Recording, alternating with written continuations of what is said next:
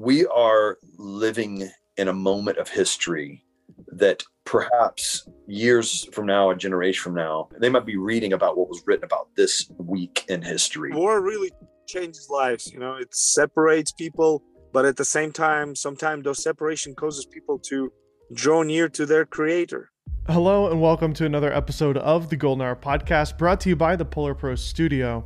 I'm your host, Dave Mays, and today is a special emergency episode due to what's happening in Ukraine. One of my best friends, Brock Gill, is a magician and owner of a nonprofit that for the last 3 years has been doing humanitarian work in Ukraine, specifically with a man named Karin. In this episode, we will be speaking to both Brock and Karin about what is going on in Ukraine and hearing the first-hand accounts from Karin himself. I know this isn't our typical type of episode, but I feel that this is the type of information that just needs to be shared. So without any further ado, let's listen into my conversation with Brock Gill and Karin. And thank you all for listening to this episode of the Golden Hour Podcast. You are in Moldova now, is that correct?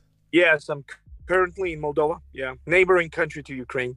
This is just a crazy time right now in Ukraine. I just want to hear your story about how you guys met and what's currently going on. Karin, we want to hear your story. We were doing shows in Ukraine a few years ago, and Karin was our interpreter and host, and we worked alongside him in many different ways at the universities that we were performing at, and in the town square. We had a big show, a couple of thousand people come. He helped put all of that together and facilitated a lot. We just connected with him really well and stayed in touch, and later just felt like we needed to kind of partner and be almost like a team where we could help facilitate the ongoing work that he's doing there in Ukraine with orphans, with the poor people that live in villages. And so what we started doing was trying to find ways to fund some efforts where he would take food packages into villages and feed the widows and the really poor people in those remote villages all around Ukraine. Well, that relationship grew and grew. And just a few weeks ago, or I guess it was in December, we started realizing that there was something not feeling right with this Russian situation. And we were praying and we were listening and we were watching. And I guess it was about 8 days ago. Maybe 10 days ago, we were in the final hours of preparation. And I remember, I forget which night it was now, but I texted Karin and said, "Go now, run." And he had already filled up his tank, which proved to be a very, very smart thing. He was living in Odessa, and he took his family I'll let him tell this part with details, but he took his family and ran to the border and got out of Ukraine within 1 hour of the border closing as the Russians were invading. And so I'll let him tell the details and how crazy the things he saw along the way. But that's kind of a little bit of how we met in our history. And we have an ongoing relationship as a part of my nonprofit called Brock Gill Creative to help facilitate and fuel the work that he does in Eastern Europe. Karin, amazing story. Yeah, it's just crazy to see what's going on over there with the news, but you're actually there. You're experiencing it and you're seeing the people that are needing to get out. You're facilitating people, you're putting them in homes, you're feeding them, doing all sorts of crazy stuff. Tell me what's going on from your experience. It's a real war. It's a real war. It was an attack from Russia. And, even though they were lying to the whole world that for the last few years that they will never attack Ukraine. They have no intentions to do so. But everybody kind of knew, especially in the last few months, that it was not coincident that they are gathering so many troops and so many military around our borders. And basically, they were saying that this is just an exercise. But you don't bring 150,000 troops and all kinds of weaponry to borders and surround one nation if you want to do just simple exercise. That costs a lot to do that. So, you got to do that if you're planning to attack, and which they did on the early morning, 5 o'clock in the morning. Sounds familiar? Something like that happened in 1941 when Hitler attacked Soviet Union early in the morning, 4 o'clock in the morning of June 22nd, without any warning.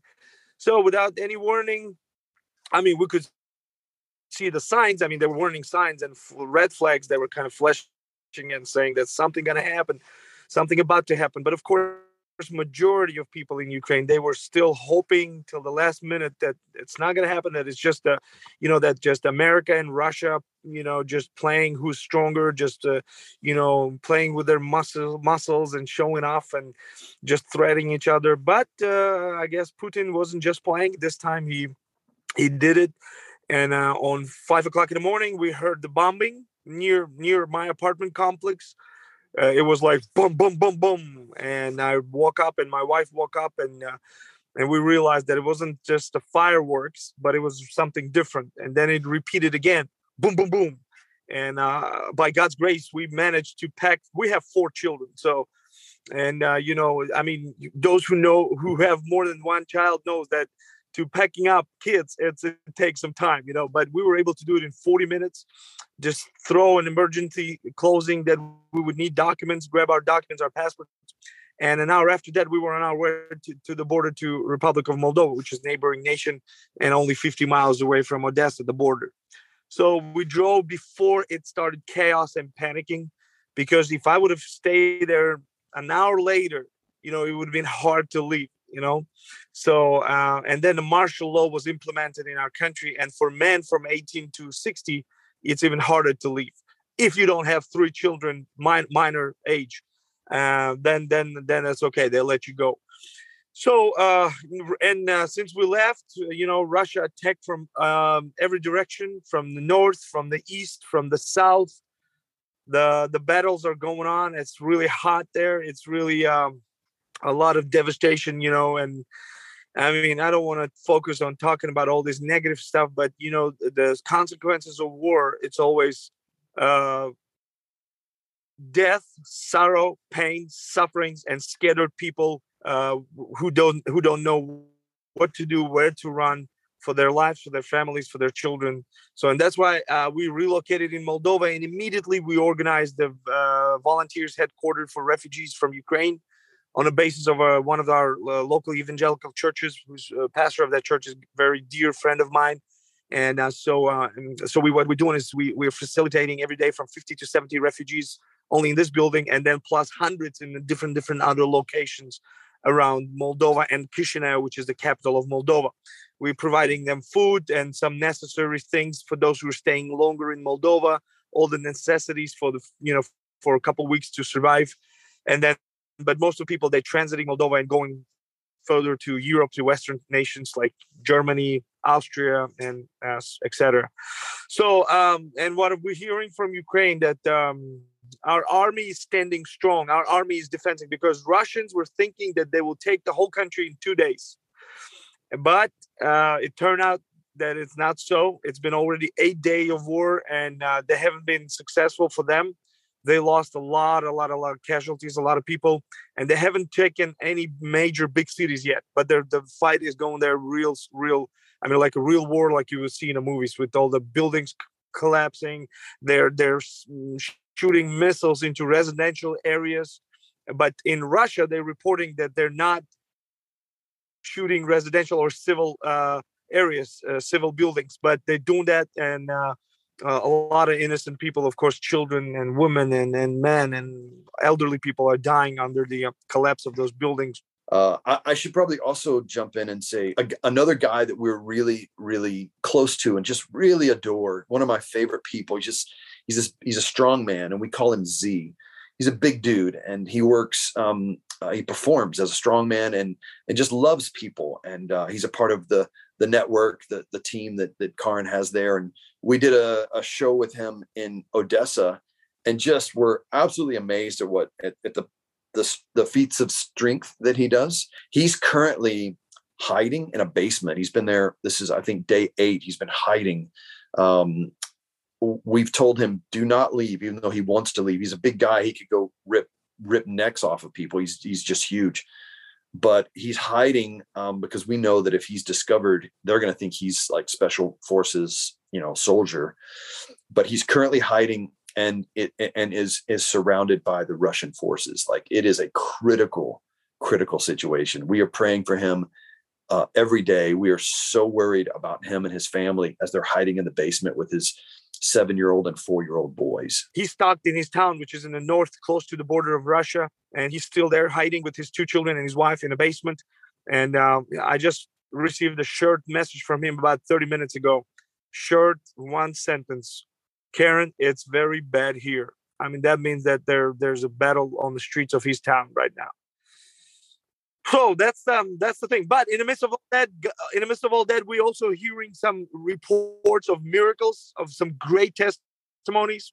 Like one of our brothers from our church, he's an officer in Ukrainian military, and he shared with us this testimony that he and his men were sitting in hiding and looking out for Russian Marines to land on the shore, and at that very moment he started to pray. And he felt that he needs to take his men and leave that spot where they were sitting in hiding. As soon as they did it, they shot the bombs on that very spot. Just a couple minutes after that, they missed, and it was a miracle.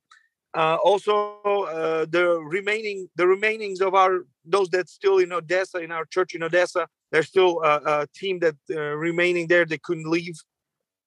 They're praying that God would send the sea storms, because our city is located on the Black Sea, and it's for the last 3 days. It's been so stormy on the Black Sea that Russian ships, military ships, cannot do the landing of their Marines on our shores.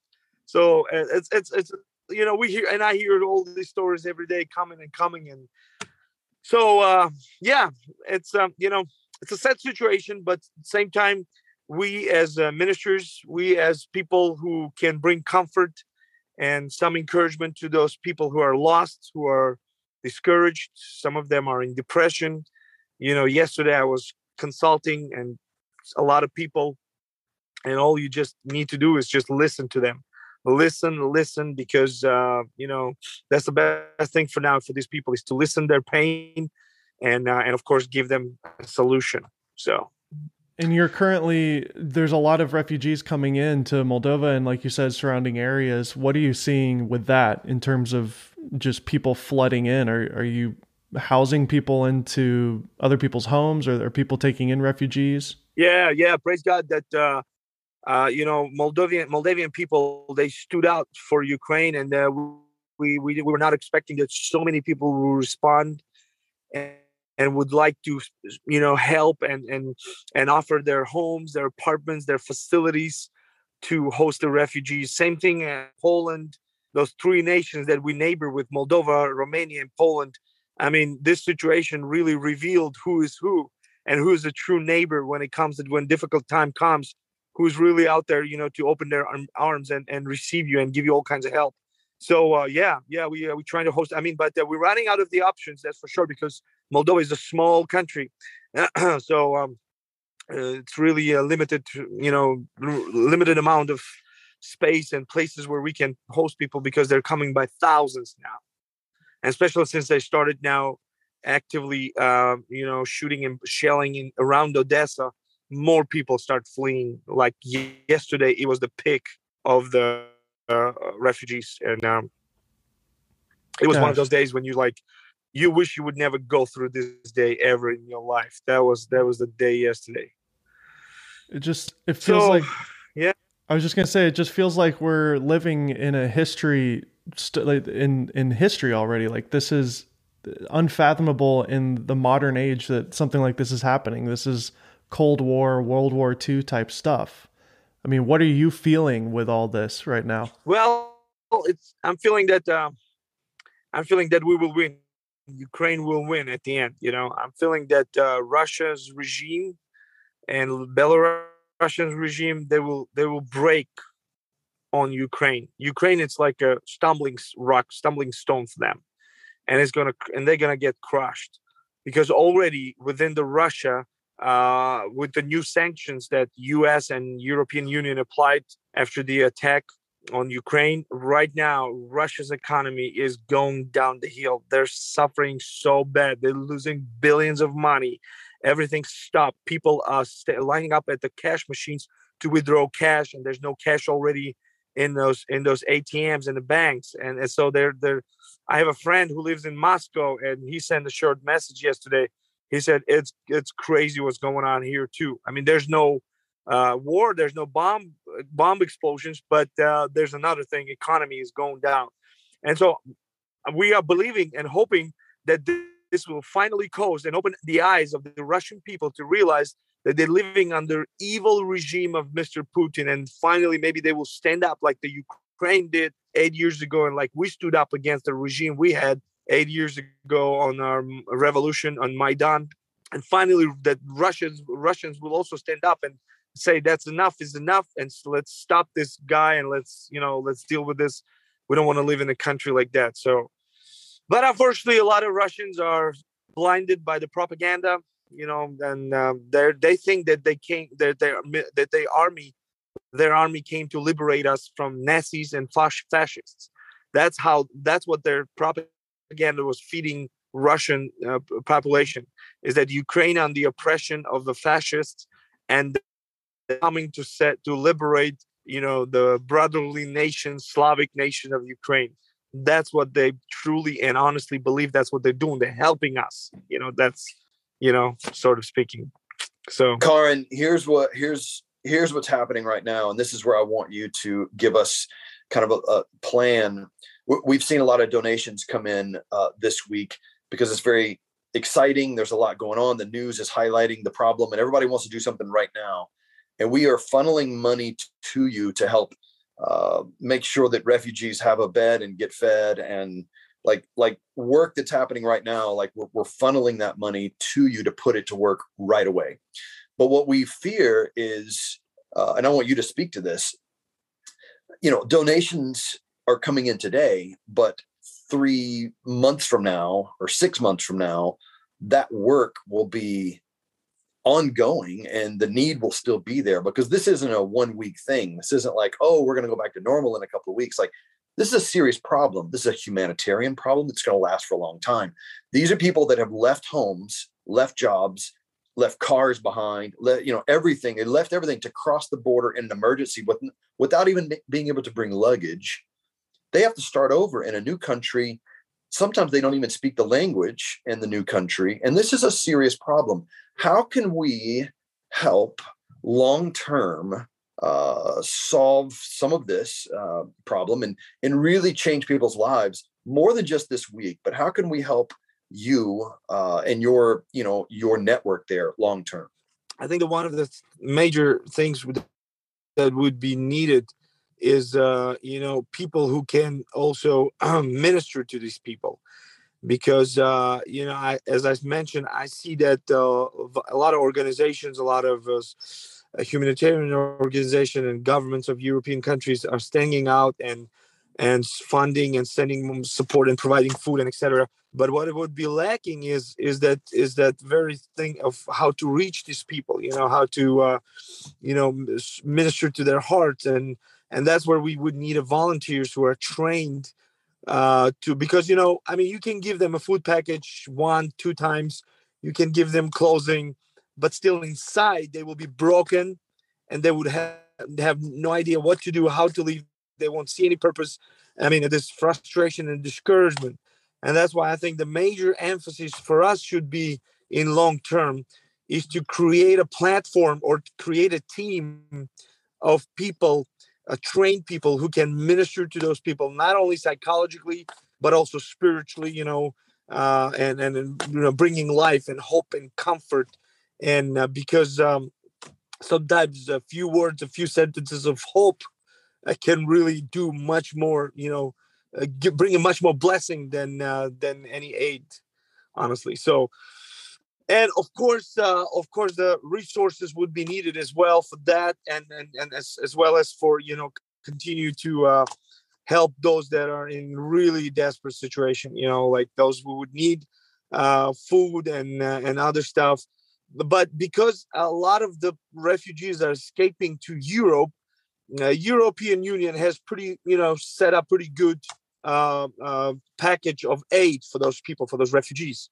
So I don't think they're going to starve or be without clothing, but they will be starving inside without, message of hope, without without qualified people who can come and minister to them, not just lecture them, but minister to their heart, to their soul. And I think this is what I really want to focus on, because there's only you limited in how many people you can feed and clothe. You can do it. It's tens of thousands of people. It's 100,000 people. I think right now approximately 250 to 300,000 Ukrainians are already gone, left the country.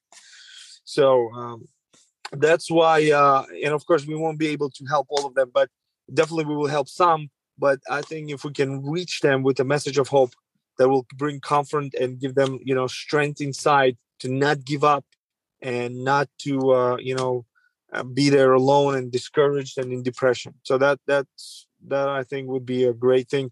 But for that, we need a team, of course. We need to equip the team to do that. Yeah. Well, one of the things I want to speak to is what you're saying right now is the fact that there is a humanitarian need and also a emotional and spiritual need that people have, that right now there's a transition where they're going from one country to another, and you're helping feed them and getting them, clothed and that sort of thing, like in the immediate. But eventually they're going to be in a country where the government or others will kind of help get them going. But what will remain is that need that the government can't necessarily fill. There's people that are dealing with PTSD. They've been snatched out of their country. And imagine a young teenage or an 8-year-old boy or a 13-year-old girl who doesn't understand all of this. And there's a lot of questions they're going to have that just simply can't be answered. We need real people that can help love these people, like on the ground, like kind of boots on the ground for that purpose. And that's where we're behind you, Karin, and your the team that you assemble in today Moldova, but it looks like it's going to be spread into other neighboring countries.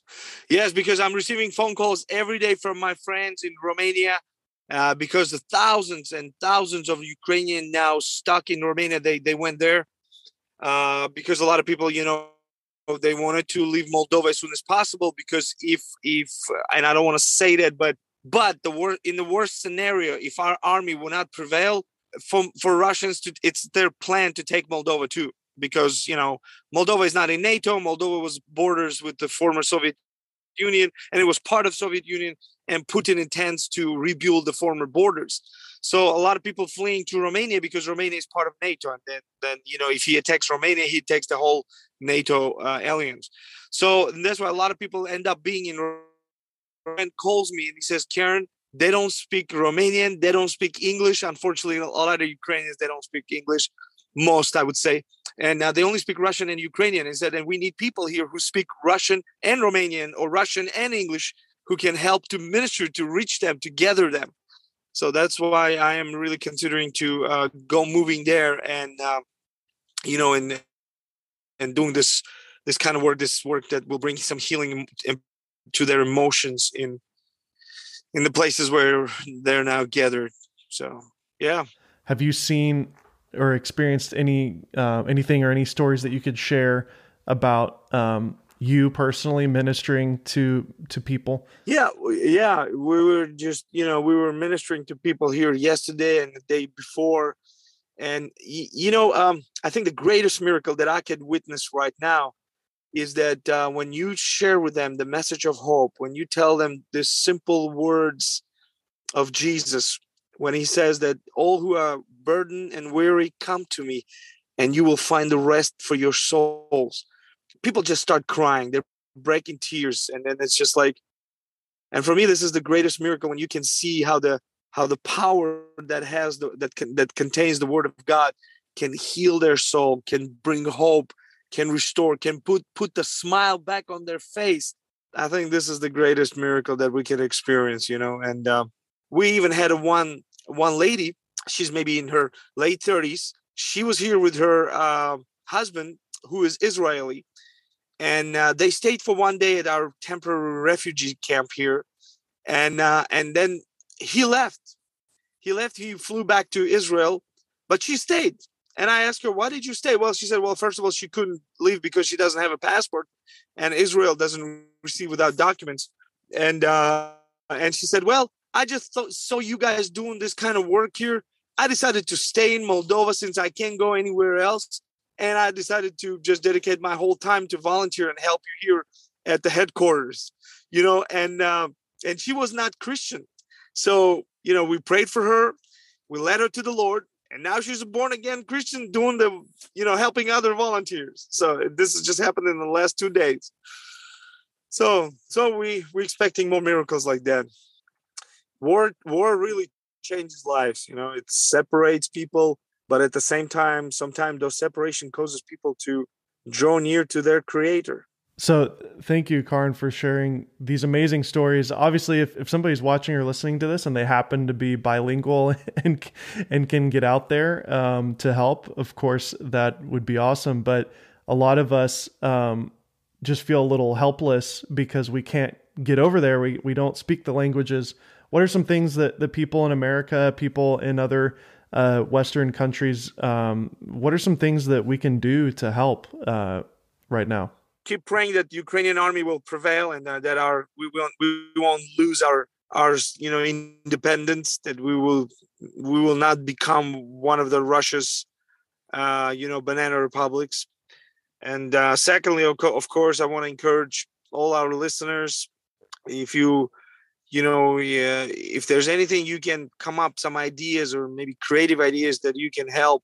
I mean, anything could be useful here. All the resources, money, prayers, I don't know, Samaritan box, whatever. It's anything.